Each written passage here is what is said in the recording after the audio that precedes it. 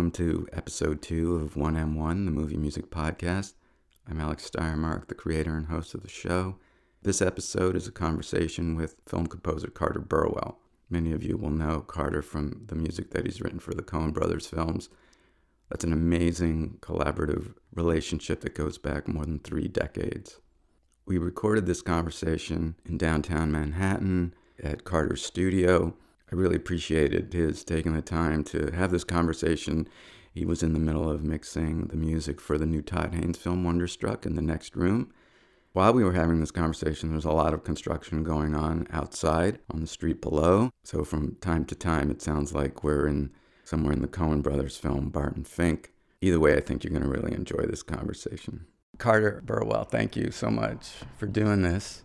It's my pleasure. One of the things that I've always been struck by is your background with computer science, animation.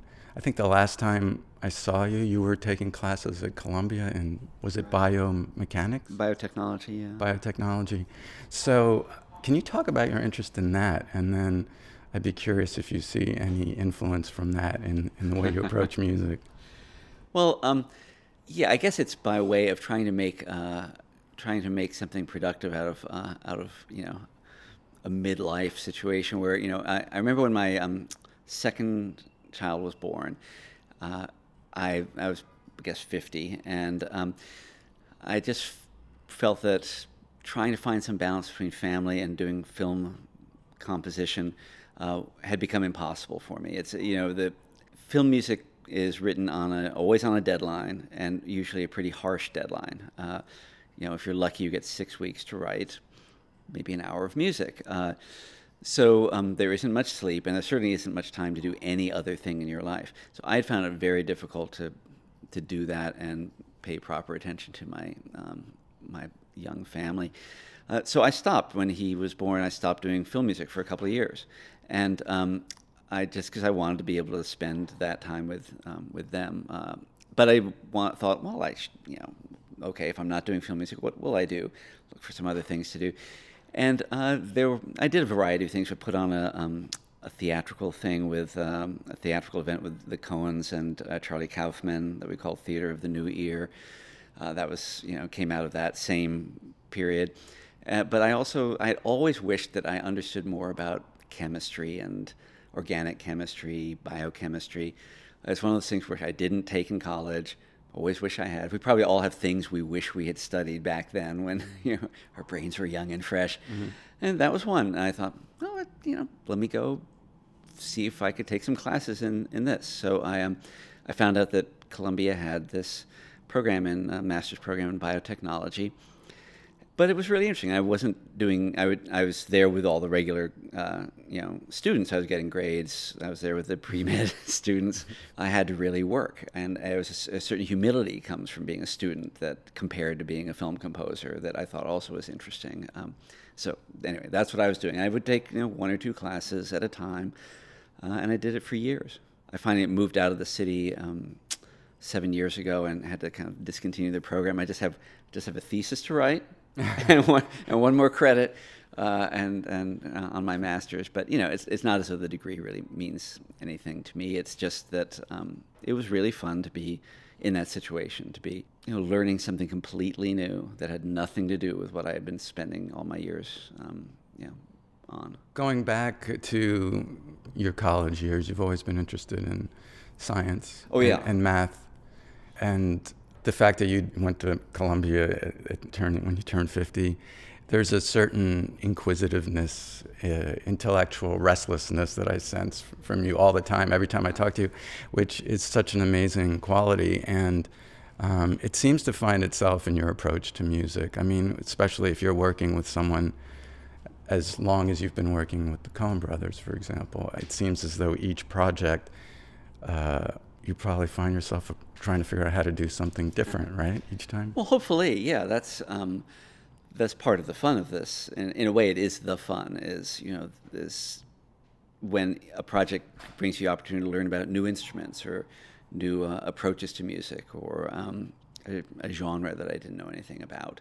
So that's part of the pleasure of being able to go from world to world, each film being a world unto itself, and explore each one as a new event. That's right. And Joel and Ethan have been pretty good about not repeating themselves. They're almost assiduous about, if they do one film that's a film noir, the next one's going to be a comedy, and then they're pretty good about that. So that keeps me on my toes as well. Mm-hmm, mm-hmm. And how do you approach that? What's the process with them? Do you get to read the script beforehand, or do you see the film when it's for the first time when they've got it cut? I pretty much always read the script. I mean, their scripts are wonderful pieces of literature, really, and so I look forward to reading their scripts. And I like reading scripts in general. I think it's an interesting medium, the screenplay. So I always read their scripts, and we will talk sometimes in very general terms at that phase. We'll talk about things like, well, what do you think the instruments might be? Because that helps them to budget it, if nothing else. Say, was this an orchestral thing? Is it 4 players? It helps to throw those ideas out there. And sometimes sometimes what we talk about then has nothing to do with what results in the final score. Sometimes it's really, really helpful. True Grit would be an example where it was really, really helpful. I read the script. I knew the book, but I reread the book.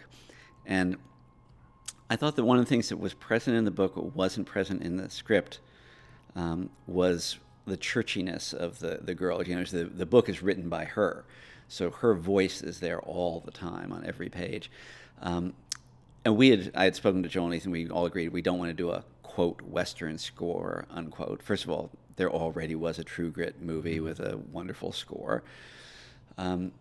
We wanted to do something else, but we didn't know what else. And so I went to them just before they left to shoot and said, well, what if it's like has something to do with church? It's like hymns, and brings in that churchiness of the girl's background, which explains why she would even go into the circumstances that are so extraordinary in this land of outlaws.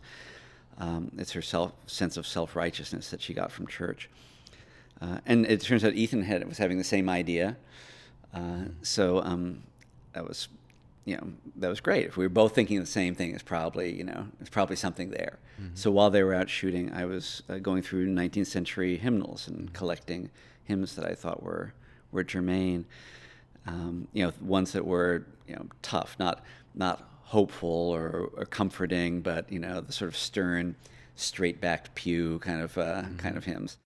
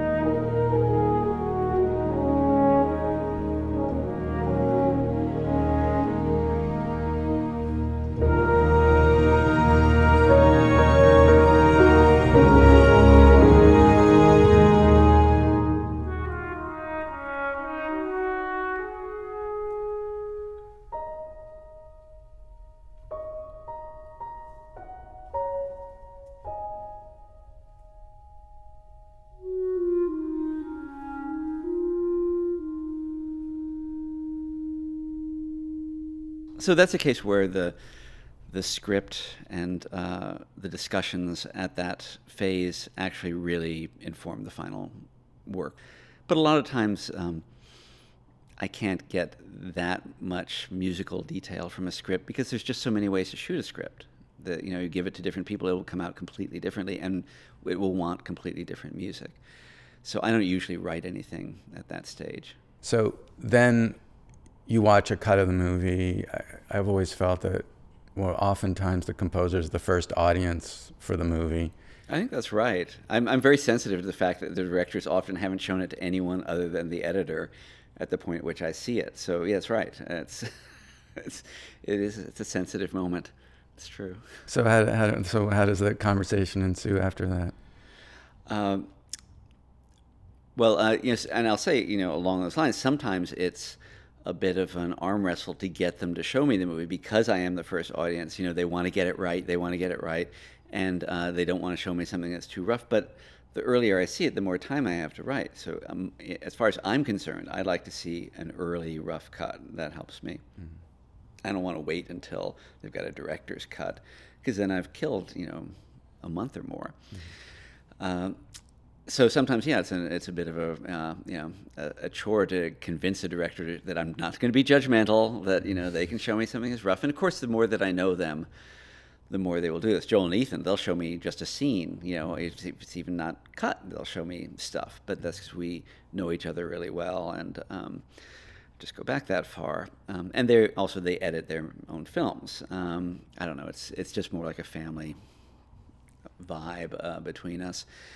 But otherwise, if it's a director that I don't know, just seeing one scene may not really be that helpful because I don't know what the actual function of the score is in the film. You have to see the whole thing, see it through to the end, see, oh, I see, this is what the music is going to do, and it's going to, by the end, it will have achieved this goal. So I'll watch the film. And then I try to figure out what that goal is. What usually for myself the question is what's missing in the film. What can I bring that isn't already there? That's generally the question I ask myself. Try to find some thing, some subtext or aspect of the story. In the case of True Grit, it was an actual aspect of the story. Like, why is this girl doing this thing? Oh, it's the church. It's the Bible. She takes it very literally, and she's gone out into the desert. But I'm looking for that thing that I think isn't quite, on the screen or isn't quite apparent, and that's what I'm hoping to try to play. Mm-hmm. But I have to figure that out. It's not typical that the director will say, "This is the thing that we need." Most directors usually feel like, yeah, there's my film. It's all right there. It's on the screen. And they may sense that there's some things that are missing. I'm happy to say a lot of the films I work on are, there's some complexity, some contradiction, irony, something like that in the story or in the way that the story is told. I like that. That's my favorite type of work. That's what I enjoy in life itself, and it's what I enjoy most media, whether it's books or art or film, is that kind of thing. And I'm happy to have a lot of people come to me with those films. Sort of, I think, in a way, what I'm known for doing now is, a film that's trying to do two contradictory things or play on two levels, and they want some help with that. No, that's really, that's a big thing I wanted to ask you about, how you specifically approach that kind of a challenge, because, with the Coen Brothers, for example, there's a lot of misdirection, and right, there is. And so you have to go along with that a little bit in what you're doing. Can you talk a little bit more about how you approach that? Well, yeah, that is honestly one of the things that I enjoy in what I do, but it's finding, in a way, the most interesting role for the music, which, as you say, sometimes is to, let me say, first of all, one of the things music always does in a film pretty much is to perform some emotional manipulation of the audience, right? It's there on some subliminal level, directing them to feel certain ways throughout the film, and sometimes my job is to lie to them. That's right. Misdirection is a nice way of putting it, but sometimes my job is to lie to them or tell them to feel the opposite of what they're actually seeing, which I think is very interesting as a film goer. I find it a very interesting experience. Those are some of my favorite film music moments, or when you're being told to feel something different than what you see, and I love filmmakers like that. There are countless examples, but thinking like Rosemary's Baby, where everything's very sunny and the music's very la la la, very sweet, And as the film goes on, that things are not that sunny and not that sweet, but the music still basically is insisting upon, and the way it's shot is insisting upon this quality that is contradicting your, and other feelings that you have. I really enjoy that. I thought that was really especially evident in Barton Fink, for example. Right, exactly. When I watched Barton Fink, the Coens weren't sure that it wanted any score at all. They thought that maybe the whole thing could be played with Skip Livesey's sound design, which is extraordinary, and it does indeed play a lot of the roles of score. Mm-hmm. It's non-naturalistic sound design. When someone opens a door, it's not making a normal door opening sound. It makes all this air rushes in as though you've been in a vacuum, and the hotel that Barton is in and makes these submarine type sounds of creaking, and the whole movie is full of non-naturalistic sound design that is telling you about Barton's psyche in a way that music often would in a score. So they weren't sure they wanted a score at all. But when I saw it, I saw an aspect of Barton's psychology that I didn't think was that clear, which was his childlike innocence, naivete. He's presented as he's a successful playwright. He lives the life of the mind. He thinks that he knows everything about everything, basically, about people, about the working class, you name it. But in fact, he knows very little about the reality of life, and I thought I could play that in the music, just as a little childlike sort of tune. So there is that. I played that on piano for Joel and Ethan, and they immediately got it. Said, yeah, sure, that makes sense. But there's another aspect as we got deeper into it of this like very slow moving lower things too. So it's very little. It's simple score to analyze. A little childlike melody in the top of the piano, and this very slow, low movement in the basses and bass trombones that goes against that. And it's playing these two things: his innocence, but then the darkness of the real world that is that he's. Well, I don't know if you want to call it the real world, but this dark world that he doesn't perceive or understand, that is sort of pulling him down.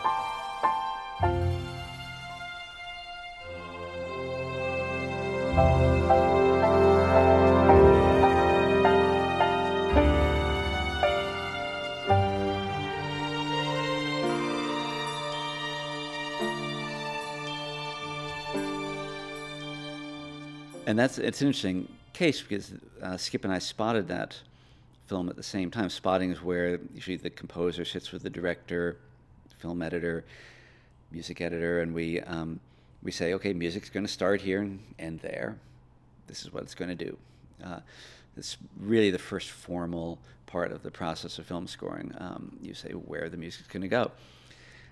But Skip sat in on that, which makes a lot of sense because in the end, one of the last steps in the film music phase of production is the film mix, where they mix in sound effects and dialogue and music. And it often is because the sound designer and dialogue editor have not coordinated with the composer. It's usually just a fight over, I should be louder here. No, I want to be louder here. I can't hear the crickets. I can't hear the trombones. Yeah. But ever since Barton Fink, generally Skip and I spot the films together because it is so helpful to make these decisions beforehand rather than try to figure them out later. So we would do things like Skip would say, well, I've got a mosquito in the room here. And I'd say, okay, you can have the high frequencies. I'll do this thing with the bass trombones. And then we would shift roles. There'd be another scene where he's got these low sounds coming from the hotel. Again, these are all things you wouldn't guess from watching the picture. Skip has to tell me, this is what I'm working on. And then I'd say, okay, well, I'm going to do a little high violin thing that sort of echoes the mosquito you had earlier in another scene. And we were able to trade off like frequency ranges and things like this. And we played each other what we were working on during the film so they would all hopefully come together into a single sonic experience, which makes so much sense. You might assume that that's how films are made, but in fact, I'm sad to say it's not. Yeah, there's very little conversation that takes place between sound and music a lot of times. It's really true. Do you ever watch them, the first time you watch a movie, do you ever watch it and just not think about music at all? Well, honestly, if the better the movie is, the more that will be true. The more I will just watch it and get drawn into the experience of seeing a film. That's right. And sometimes I'll come out, I'll watch it, and I'll think, I know exactly what to do. And then, if the director agrees with me on what exactly to do, then life is good and it's easy. Sometimes I come out and say, I have no idea what to do. And then I have more work to do. I have to figure it out. But yes, when I'm first seeing a film, there's a problem-solving part of my mind that is sitting there thinking, okay, I've got to, figure out what the idea of the score is. It's got to have an idea. It's one of those, it might sound obvious, but the films don't typically come to me with the people don't come to me with a brief and say, this is what the score has to do. I have to figure it out. But if I have a concept, if I have an idea, then great. That's, it's much simpler than just trying to say, I'm going to score this movie. It's not, that doesn't work. So is that something is that the first task that you assign yourself is to try to arrive at a general concept that's going to work with the film and then work out the details? That's exactly right. Yeah, I try to come up with an idea, an angle, and then I will start trying to think of music. But until I know what the music's trying to accomplish, until I have that idea, there's no point in even trying to think of musical thoughts. But it really does help me to have that. And then after that, I start sitting at the piano and figure out how to implement that concept. Mm-hmm. Mm-hmm. That's your main composing instrument? It is, yeah. I usually will sit there until I have an idea. And even, the end result is not going to end up on piano typically. It's going to be in, some other voice, whether it's, it could be guitars, or banjos, or symphonic orchestra, or electronics. But the piano is, I'm most comfortable with it. Also, because it doesn't have an on-off switch, it doesn't feel like work. Like if I walk in my studio and I have to turn things on, now I feel like I'm working. I sit at the piano, it's more like fun. It's more just expression and part of my life, and therapeutic too, honestly. So yes, piano's my. And that's without picture or with picture? That's without picture. Yeah, I don't. Once I have the idea, I don't really want to look at the picture. I don't want to start scoring scenes. I go away from it really for a little bit. And once at the piano, if I have something, I think this might work, and develop it, and then I'll take it back and put it against picture. But I don't want the music to get that specific that early. I don't want it to start playing the picture that early in the process. For me, that it's better to be a little divorced from it. I can't explain why, but the picture is it's very specific. Specific things are happening, and I actually want to be a little more in a free association type world, which brings up another thing. If you don't mind my stepping backwards. Totally, no. But that's temp music. Mm-hmm. So, temp music is music that the editor or music editor will typically cut into the picture while the picture is being edited. A lot of editors like to cut to music. It gives them a beat, it gives them something to do. But also there's there are any number of reasons for it. The directors like to put existing music in just to see what works, what doesn't work. They'll typically do this before they've even talked to the composer, because it gives them a vocabulary with which to talk to the composer. And then another reason is that if they're doing previews of the film for a test audience, they need to have some kind of music in there. And again, the composer hasn't even been hired necessarily, certainly hasn't written anything yet. So they put temp music in. And as a composer, I find it very frustrating to have to experience that. It's I ask directors that I know well to either please don't put temp music in until we've spotted the film and talked about it, and or if you could possibly wait for me to start delivering you some sketches of what it could be, that would be great. And some directors are willing to wait. But at the very least, please don't play it for me during the spotting sessions, which, again, a lot of people want to do. They want to say, yeah, I like this piece because it's blah, blah, blah. But it's that problem, again, of being too specific and too concrete too early in the process. That first time through the film we're spotting it, it's our one chance to really throw all the ideas up in the air and dream of a score that has never existed for this film. And if instead there's music right there, everything gets very concrete right away. People say, I like this rhythm, I like this tempo, I like the clarinet, I like, it's suddenly we've lost that one moment when it could all have been, everything's possible. Yeah. It's one of the many anti-creative, elements of the process of making films. So I try to see it without it. Yeah. Before you were talking about how originally the Coen brothers didn't envision music or much music in Barton Fink. And let's talk about No Country for Old Men, where there's very little music. That's its own challenge. Like, I've found that the longer you wait to introduce music into a movie, the harder it is to figure out where it should come in. That's really true. So what was that like? Well, that one, I think, Joel thought that there was a role for score in the movie. He just thought there were scenes that needed the effect that score can lend to a movie. He not saying that he thought there should be strings or any particular instruments, but he felt that there were scenes that needed a little more than you were getting just from the visual and the sound effects. That sense of drama or tension, whatever, needed to be deepened. Ethan was dubious that there was any such score that would work. And it's funny, I still occasionally think, oh wait, I know now. Here we are many years later. I know what would have worked, but we tried a lot of different things, and every time you were aware that there was music, every time something that came on that sounded like a musical instrument, it did change the film. And as you say, maybe if you'd had it there right from the start, but it would be different. But this film it's all tension, right? The whole film is tension, and if you lose the tension at any point, the film collapses. It's constant, stress and tension, and a lot of it actually comes from quiet. You're just in the plains. There's no other person there.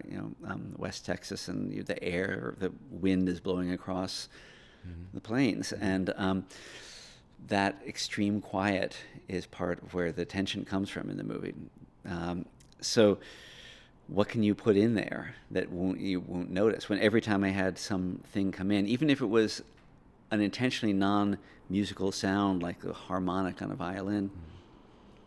At some point, it became like music, and and it wasn't working. It turned it into a movie, for lack of a better phrase. It's hard to describe, but that's what happened. It became less real as soon as there was a score in it, and the tension went out of it.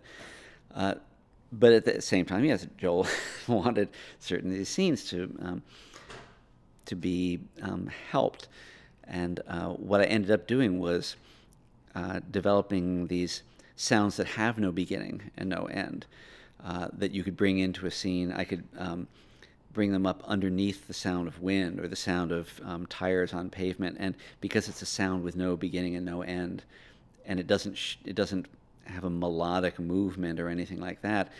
They're kind of steady state sounds. You were never aware of their presence, and it was composed of Tibetan singing bowls, which are just a constant ringing tone, and sine waves, basically. That was it. And they would move. There'd be like maybe it would come in like this, and then it would go, or something like that. But again, that sounds as much like a sound effect as it does like music, maybe more so. So I don't think you were ever conscious of hearing score in that movie. And there isn't very much, as you say. I think it's about 13 minutes of score in the film.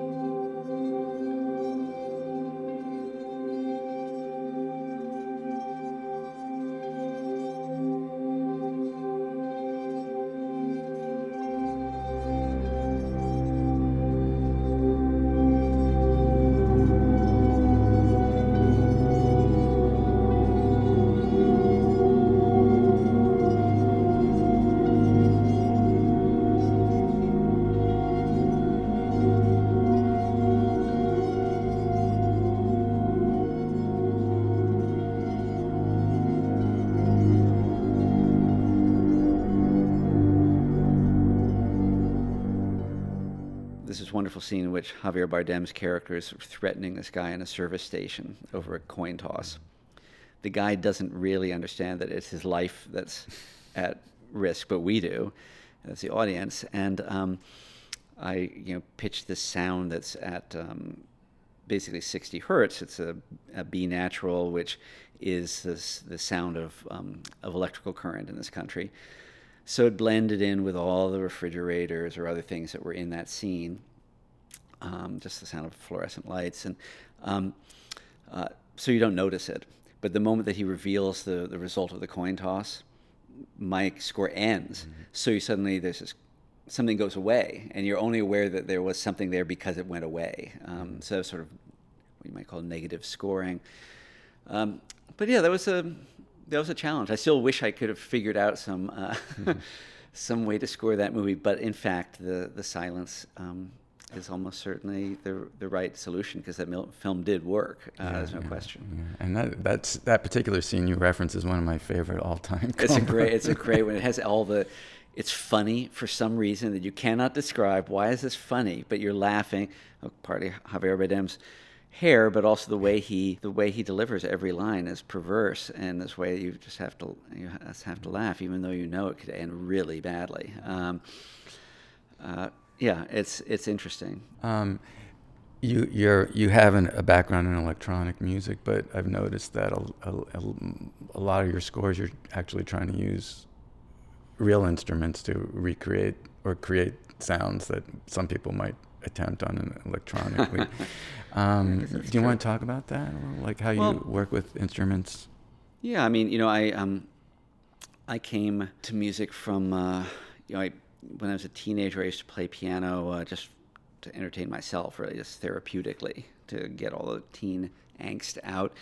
And at a certain point, and I made sure all through college to have a piano in my room. I was, if you get to most colleges a day or two before school opens, you'll find abandoned pianos, because it's not that easy to move, to move them around. So people will have left old pianos, and so I would do that, get there a day early, and get the piano moved into my room.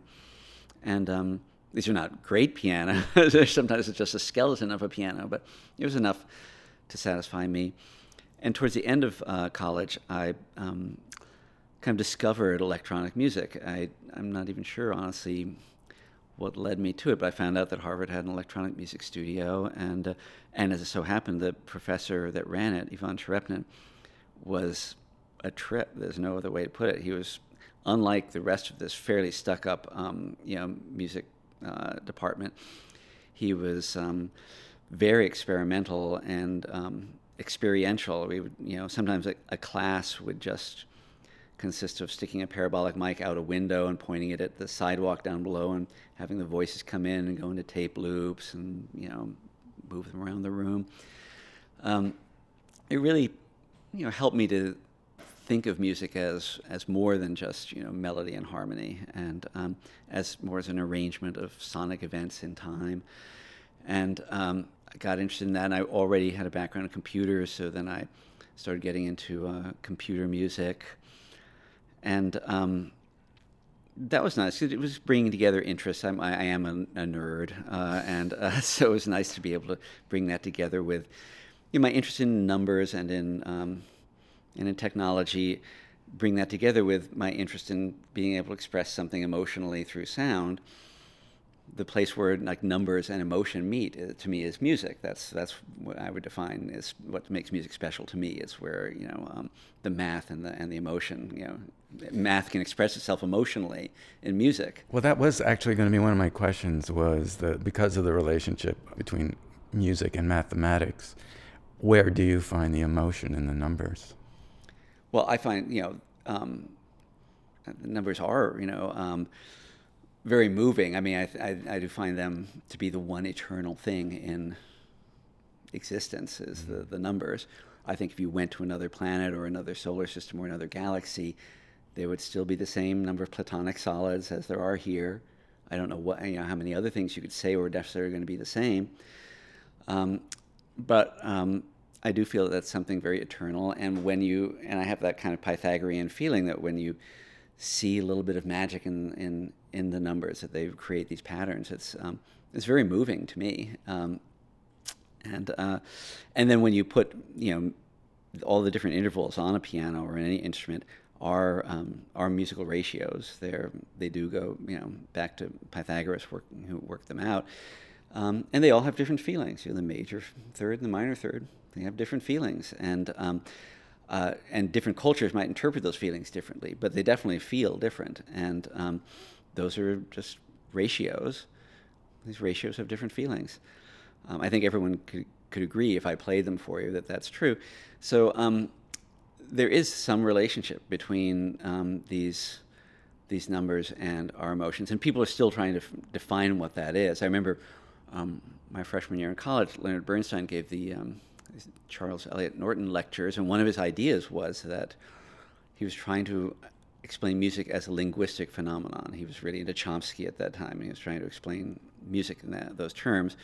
But he was also, agreed that, admitted that music is mathematical, and he was trying to answer your question, like what is it about these numbers that makes them feel a certain way? And he had his ideas, but everyone, it hasn't really been explained why these numbers, these ratios feel the way that they do, but they do. And exploring that is one of the things I think that keeps composers working and interested, is exploring all those different aspects of the relationship between number and feeling and sound. But you're right. That's my experience was mostly with electronic instruments, and when I started doing film scoring, I just fell into it. Joel and Ethan asked me to do Blood Simple. That began mostly electronic. The things I presented them with were mostly electronic, but there was one more tonal piece that while we were in the recording studio, I started playing it on the piano, and Ethan and Joel just kind of realized that it was, even though they had thought that they had assumed their score would be electronic. They've done this thriller, and they wanted the score to contradict the sort of Texan, look of the film. They wanted it to actually be very cold. Mm-hmm. But when they heard this theme on piano, they realized that the warmth that the piano lent was interesting. It brought this thing that they hadn't expected to the movie, and they ended up using it more and more. We just went more and more to the piano for certain scenes because it brought the humans in the story together in a way.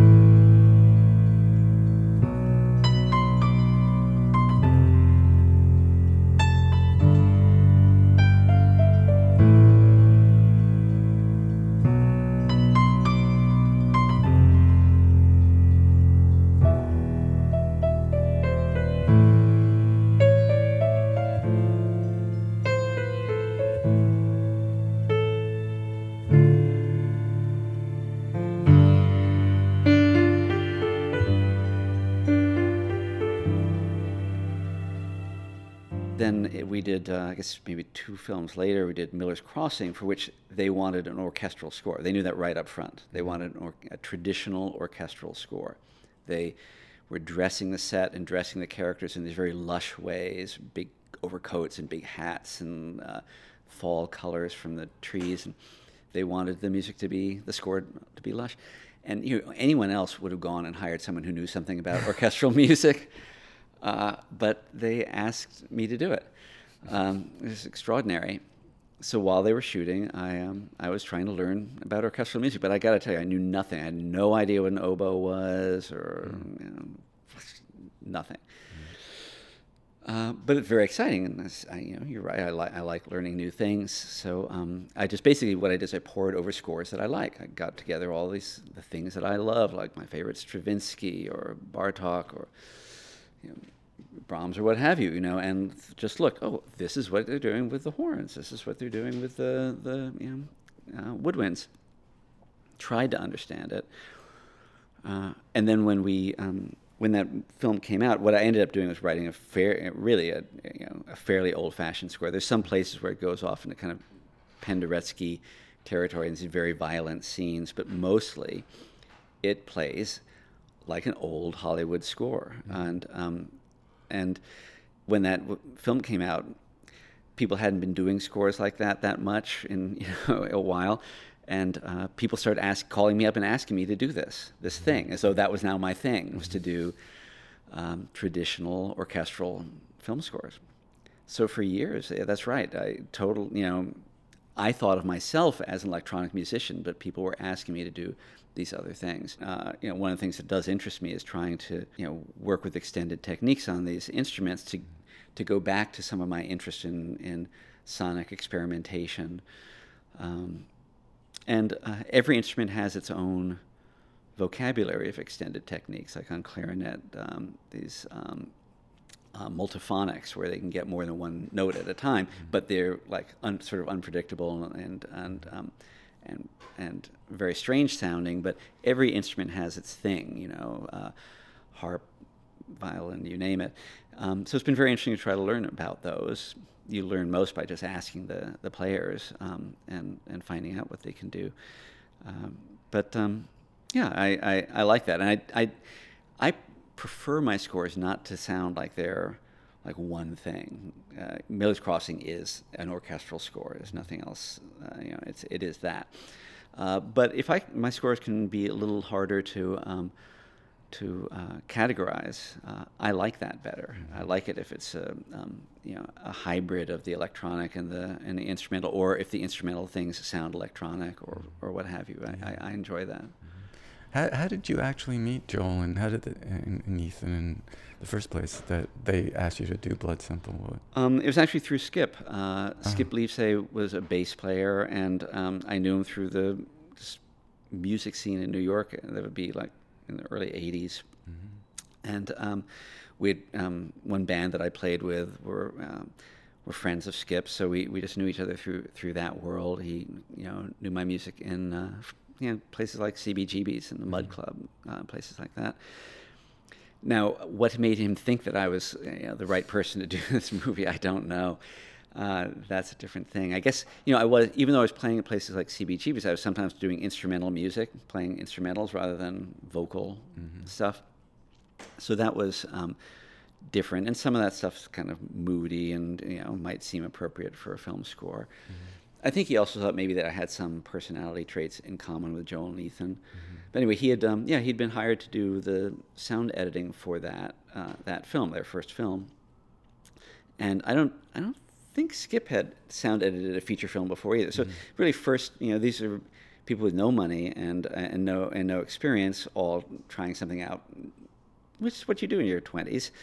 And Skip called me up and said, "Would you be at all interested in something like this? They're looking for someone who will do it for no money, basically." And so I said, "Yeah, sure." It's awesome. I love Skip. He's great. Yeah. Of course, you've worked with so many other filmmakers, and you have these ongoing relationships with them. One is Todd Haynes, and the score that you did for Carol was nominated for an Academy Award. It's a beautiful score. And if we could talk about that for a minute, one of the things that I really like about it, and I've seen this in some of your other work, and it's like a structural thing that you did, which is it seems as though the music pretty much stays unresolved throughout until the end, when it becomes incredibly cathartic when you start to resolve it. Is that a thing that you do consciously? Because I've seen you do that. And do you want to talk about what your approach was to that film? Well, sure.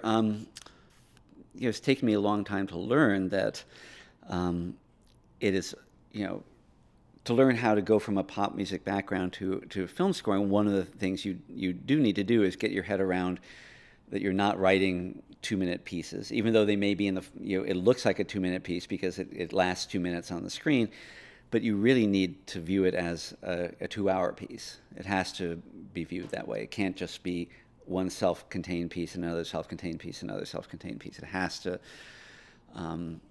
work as an entire, whatever, opera. And so you have to look at the relationship between each cue, as we call them, each piece of music. And if one of them, if one does resolve, then, what gets you going on the next scene? It's just like when people are writing serial novels like Dickens or something. You always, every episode ends on a cliffhanger of some sort, right? To get you to ready for the next one, get you to buy the next one. It's generally film scoring, is often like that. Sometimes you do bring something to an end. Because the scene needs that for some reason. There is some closure of some sort. But I would say that as a general rule, you don't want to. You want to leave it leading to whatever is next. And the question whether you even resolve it at the end of the film or not is that's an open question. I mean, in Carol, I know you feel it was resolved, but in fact, it ends, on a cliffhanger of sorts. It gets big, big, big, and then it stops. Mm-hmm. And different people interpret it in different ways. What's going to happen at that end? But you're right, and it took me a long time to, like I say, to make that transition. I think it's these days there are a fair number of people who come from pop, rock, whatever, rap, hip hop traditions into film scoring. But when I started, it was fairly unusual. There was Danny Elfman and me. Mm-hmm. I don't know who else was, at that time was doing that. And it was, we took a lot of crap for it because we weren't, conservatory trained composers. People didn't, I'm here in New York, which saves me from a lot of the crap Danny got out in Los Angeles because, he's like the whole music branch of the Academy or, a different type of composer they were back then, and they actively looked down on what he was doing. That's not the way it is now, but it was more then. And anyway, that transition, among the things that I learned, was that question of resolution and of how to keep the piece moving forward always, like going from not using the same key signature to one after another because it sounds too much the same. You've got to keep the key signatures modulating to again keep it feel like it's going somewhere. There's always this little aspects like that are part of looking at it as a bigger structure. That's right. Mm-hmm, mm-hmm. And the music for Carol is also very there's a degree of restraint. Do you want to talk about like what your attitude was as you were approaching writing that? Well, there's certainly one of the overriding aspects of that story, especially as a piece of cinema, is the fact that the characters don't speak about. It's a love story, but they really never speak about how they feel about each other. In fact, they rarely even admit that they have a relationship.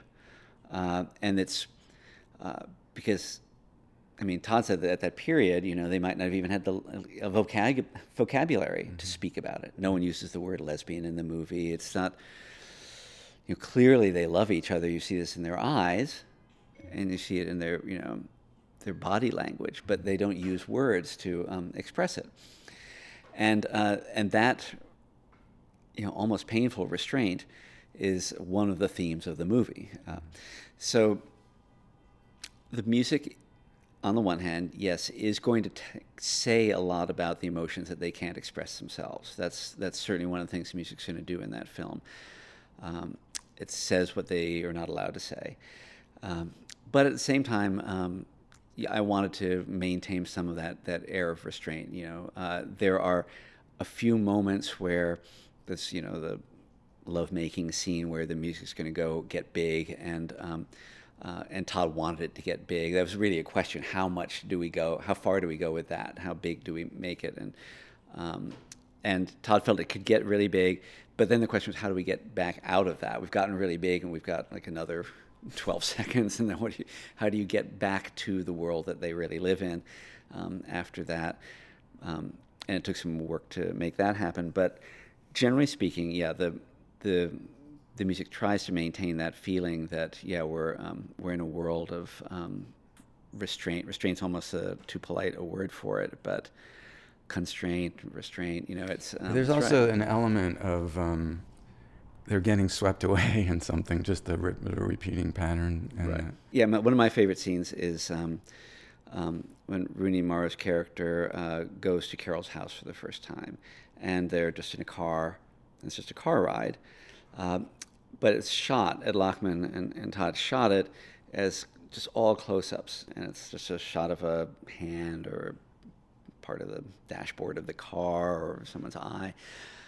So extreme and done extremely subjectively. It sort of blurs in and out, and so you're seeing things, in other words, from Teresa's point of view, Rooney Mara's character, and she's in this heightened state where she, her focus has come down to just a little bit of this and a little bit of that, and it's blurring, and to capture that in the music, I had these sort of flurries of piano notes going into this delay, this echo that would just build up into a kind of a cloud. I thought of it as a cloud of piano notes where you can't identify where any of the bars are, you couldn't say what the tempo is.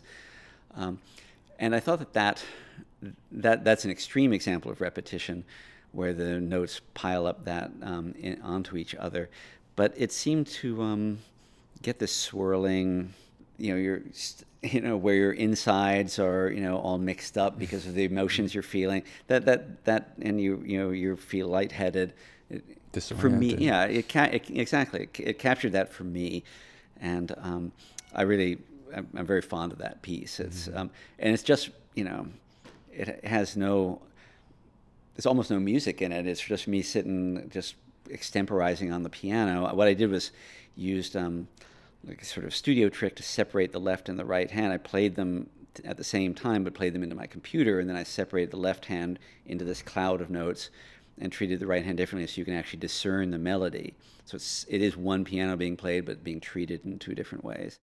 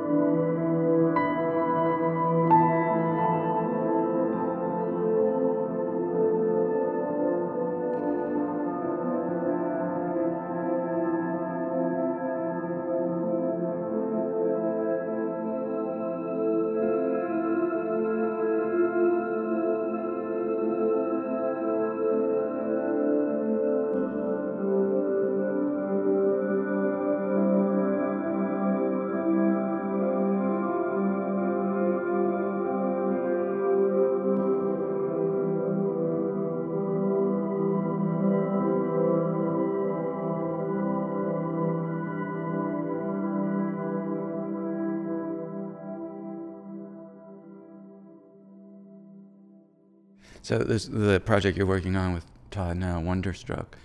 You did that in London. Yeah, we did that at Abbey Road. At Abbey Road, which is, as we were saying, is just an amazing, has this amazing quality where it can amplify a small ensemble and make it just sound huge. Is that one of the reasons you like to work there? Or? That's one. Yeah, there are a lot of reasons. That's one. The rooms are just gorgeous sounding. They're not, Studio 2, which is the old Beatles room, they've tried to keep it looking just like it did then. So, yeah, there's sort of like old felt on the walls from the 50s and 60s. But they dare not change anything because acoustics is a little bit of a dark art. And if you change something, maybe the magic will go away. So it basically looks pretty similar. If you look at pictures from when the Beatles were recording there, it looks pretty similar. But these rooms sound great, and my engineer Mike Farrow says the same thing. You just get one person to play a note in this room, and it just sounds beautiful. You can put the mic almost anywhere, and it just sounds beautiful. They're great sounding rooms. They're very tall, which is a hard thing to achieve in New York. They're like 30, 40-foot ceilings. It has a columnar sound to it. Actually, you feel like mass. That's right, exactly. And the way I think the way I imagine it working is that the sound goes up, and all the instruments mix up there, and then and without the air up there for the sound to mix, what you get instead is a set of separate instruments in smaller studios. Whereas there, with all that air, the sound has a chance to blend together in this beautiful way. But as I say, even a single instrument sounds gorgeous. The sound goes up and it just blossoms in a way. So there's that aspect. It's also technically very good. They have, I think, sort of inarguably the best microphone closet in the world. Because they've been collecting these mics for decades. The tech people there are really good. They still do this apprenticeship type training that they've done for decades, where you begin as by serving tea, but you get to see how everything works. And these are people who already are trained in the technology, but they begin serving tea. But that means they see how the sessions work, they see the dynamics, and they work their way up from that. So the tech people are amazing, and the musicians are amazing. And one other thing that I love about Abbey Road is it has this little canteen, which has always been there. You see pictures of, like I say, the Beatles. They're sitting in there having their tea break. They also have my favorite soda. What's that? Aqua Libra. And I remember when I was working there, I kept running off to the canteen to get it because I couldn't find it anywhere else. It's a great thing. Is that this Abbey Road has many studios. There's at least 3 studios: a big one, medium-sized one, smaller one, and some mixed rooms. So there's always multiple people working there, and it was even true back in the 60s. And I read the Abbey Road diaries of the Beatles sessions, and they'd go down there, and there'd be Peter Sellers would be recording something with the Gong Show and Goon Show. Or Frank Sinatra would be down there. Everybody'd get together down the canteen and say, "How's it going? What you working on?" And it happens to me too. I'll be there, and Tom Newman will be there recording something in one of the other rooms, or Howard Shore. And as I say, it's not film composing, not the most collegial, business, especially living as I do away from the industry. So it's my chance to see other people, other composers.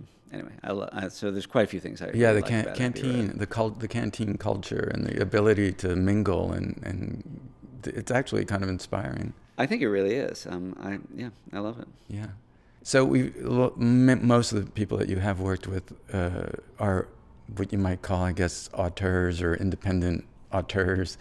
Todd and the Coen brothers, of course, and Charlie Kaufman and Spike Jonze. But you also did one of the big tent poles of all time, Twilight. And I have to think that the process is different. Well, or was it? Well, I'd like to point out Catherine Hardwicke was the director on that. So, that's true. That's not, while we look back on it as being a big tent pole, that wasn't the way we thought of it at the time. It wasn't, we didn't know it was going to be that. And, Catherine had done these wonderful, independent movies about teen life that I thought were amazing. Yeah. I wouldn't honestly have worked in the movie if it weren't for Catherine. She had me come out to where they were shooting, and she convinced me that we were going to do something. It wasn't just going to be, a teen romance, but it was going to somehow say something about teenage life and sexuality and what have you. And I do like to look at it that way. But that's right. It became bigger. Like the whole time that we were working on it, it was getting bigger because the books were getting bigger. And what happened was, it was the first film I worked on where the internet, social media on the internet, became an actual part of the process of making the film. At that time, it was called the blogosphere. And as we were working on it, the company making it, Summit Entertainment, became aware that there were thousands and then tens of thousands and hundreds of thousands of fans of the books who were talking about the movie. What's the movie going to be like? Who are they going to cast for this? Who are they going to cast for that? I remember that when I went to visit the set, Catherine had just gotten a memo saying that we have to add this scene that's not in the script where the boy, Rob Pattinson's character, Edward, plays the piano for the girl, Bella, played by Kristen Stewart. It hadn't been in the script because it doesn't actually advance the story in any way. But what had happened was, on the blogosphere, so many people were saying, what are they going to use for Bella's lullaby? What music is going to be Bella's lullaby? And Summit had just basically, they were responding to an interest in that they sensed from the internet in this thing. So they said, okay, Catherine, you can have half a day to shoot this scene. Of course, we don't know what the music is, so just shoot it so that we can cheat Edward's fingers. And so Catherine told me when I was there, if you do this movie, you get to write Bella's lullaby. So it became, starting from exactly that point, became a stranger and stranger experience because of the interest that the fans had in the film, the interest that they had in the music that didn't exist yet, but that I was going to write. And then, also the nervousness of the studio about what the film and what the music would be. Right. I mean, in a way you were working towards these certain expectations. And how did that influence? Did it influence the music at all, or were you able to sort of, you and Catherine, just kind of stay focused creatively, or did you feel that there were other expectations now that were being placed on what the music could accomplish? Well, no, I just, I have a rule of thumb. It doesn't always, I can't always get everyone to obey it, but my rule of thumb is that I work with the director, and if other people involved in the production, like executives, producers, editors, if they have some ideas about the music, they tell the director, and the director tells me. That way, everything's filtered through the director. I'm not talking to 5 different people about the music, because that, I wouldn't know what to do. And I, to me, the collaboration is with the director. That's where my collaboration lies. I don't object to talking to producers or writers or anyone else about it, but I can't take their advice because the director and I are in the process of trying to make a film. And I don't think that process is helped by my hearing other people's opinions. So that's my rule of thumb, but it doesn't always work that way. And on Twilight, mostly I did just work with Catherine. It was great. I worked with her, and she was happy about what I was doing. If she wasn't happy, she'd tell me, and I'd rework something. She was very happy with Bella's lullaby as I had it. And but I could also see that I knew that she had to play it at some point for the studio, but she kept putting it off and putting it off and putting it off. And it's partly a process of hers. She just didn't want to have them involved. She was worried about what they might say. I don't know why, honestly, but she was, and maybe she had good reason to be worried. But when she finally did play, we went in to have a meeting and play all the sketches of what I'd written. Mostly it went over fine, but on Bella's Lullaby, which had already become a focus of attention, there's one executive who he said, well, that first note, that doesn't sound right to me. Mm-hmm. Is that dissonant?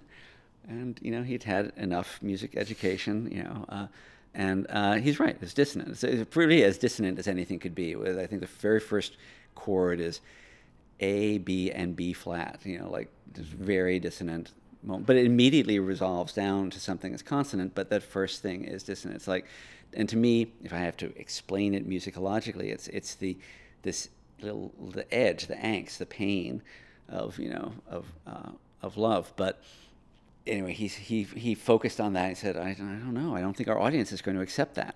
Because he's thinking, what if I were a 10-year-old girl, or a 12-year-old girl, whatever, would I accept a dissonant chord? Mm-hmm.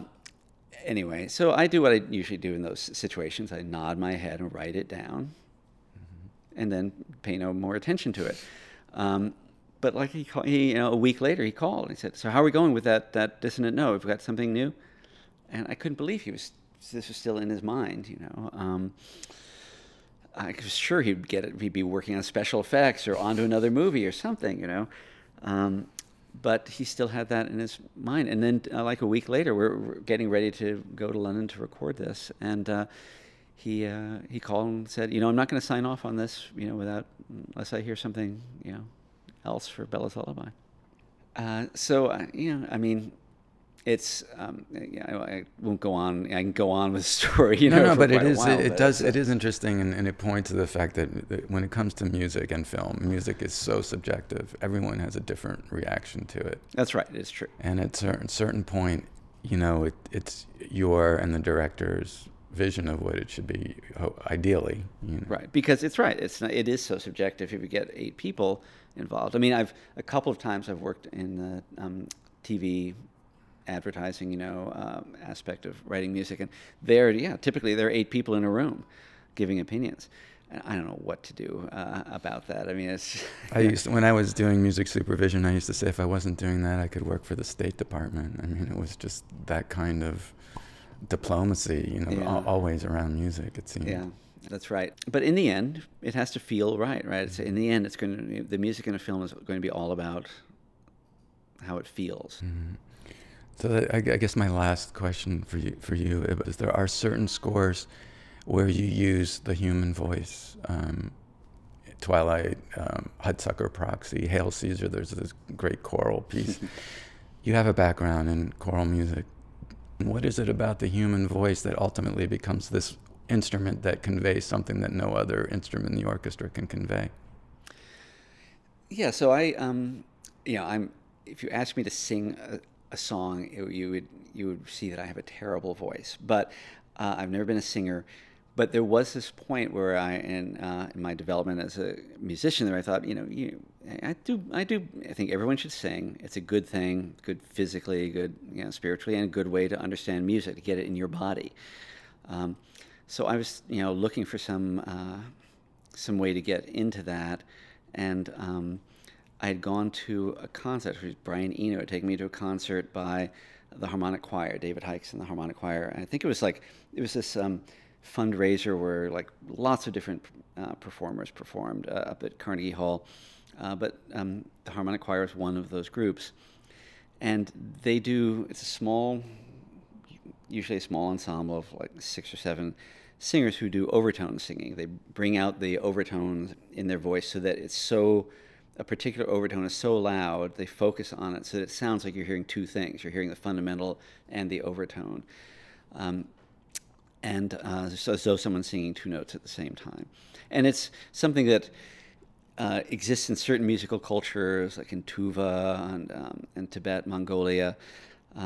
But here it's certainly not part of our culture. We use overtones to distinguish our vowel sounds, and we use them in utilitarian ways. But it just hasn't been part of Western choral tradition really. But David put together this group based on it, and I developed the idea that that's what I'm going to do. It's different enough that it'll keep me intellectually involved, and it turns out to be very mathematically based, because the harmonics are all based on ratios. And I found that interesting. And anyway, I approached him and I said, I want to learn how to do this. And I was very determined. And so I studied with him and ended up joining the group and touring with them. And so that's my background in human choral practice. But I do think within film music, which is film score typically doesn't have words per se. Writing songs is one thing. Film score usually just ends up in a different category. There is still something special about the human voice. It piques part of your auditory system when you can hear 100 other instruments going, and if there's one human voice in there, it totally lights up that part of your ear that can pick out a voice in a noisy environment. We've been evolved to do that, to hear the human voice. And so it just lights up a part of the brain, and I think that just as a neurological experience is interesting. But if it's doing something also that's kind of unrecognizable, you can't actually pin it down, it's not saying words, you can't know what it's doing, that then also is interesting because your brain is like piqued but confused. I enjoy that experience too. So it can do a lot of special things. And of course, it has also all these different traditions that you can be calling upon and referencing. But in the end, it's mostly, I just think it's interesting because it addresses a different part of your brain than instrumental music does. It really opens up something different. And when do you make the choice to use it? Well, it's a big choice to have voice in a score. I mean, sometimes the movie, it makes sense within the context of the movie, like Twilight. Ultimately, especially in some of the sequels, I did the 2 last episodes in the Twilight series. They involve a sort of like a coven, where they're in this almost monastic type environment, so sure, a choir makes sense there. But it is usually a big statement. Like I say, it's to have a human voice in a score.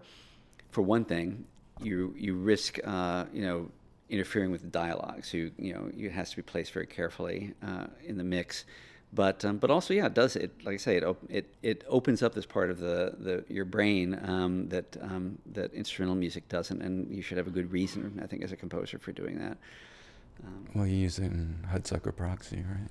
Yes, exactly. In Hudsucker Proxy, there were a couple of things. One, one of the first questions I think that the boys had was, what to do for when people jump out of, are falling towards the pavement. It's a thing that happens multiple times in the movie. Sometimes people make it all the way to the pavement. Sometimes they don't quite. But what are we going to do there? And I thought, just a soprano just going higher and higher and higher and higher until she can't sing anymore might be funny and, but also appropriate. And it's just a big thing in the film, that scene. So you want something big, and the idea of using a human voice that would, suddenly open up this other part of your mind seemed appropriate.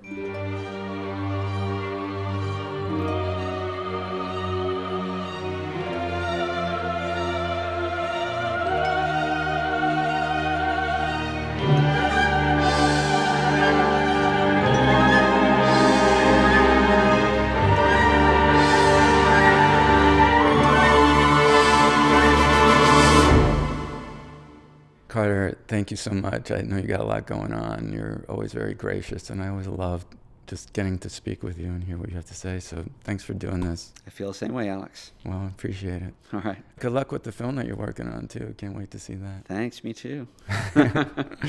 Thanks. Okay. Well, it's always a tremendous pleasure and honor to get to speak with Carter. I hope you enjoyed that. There's a lot more great information that Carter's put on his own website, carterburwell.com. You can go there and check it out. More stories, samples from the Twilight piano discussion that took place if you want to check it out. I also want to just mention a little self-promotional thing. My 78 project partner, Lavinia Jones-Wright, and I will be doing an event at Yale University on March 31st and April 1st. We'll be screening our movie, the 78 Project movie, and doing a 78 Project session with our friends from Louisiana, the Lost Bayou Ramblers. If you're around there, please do come check it out. All that information is on the Yale University website calendar. Thanks for listening. See you next time.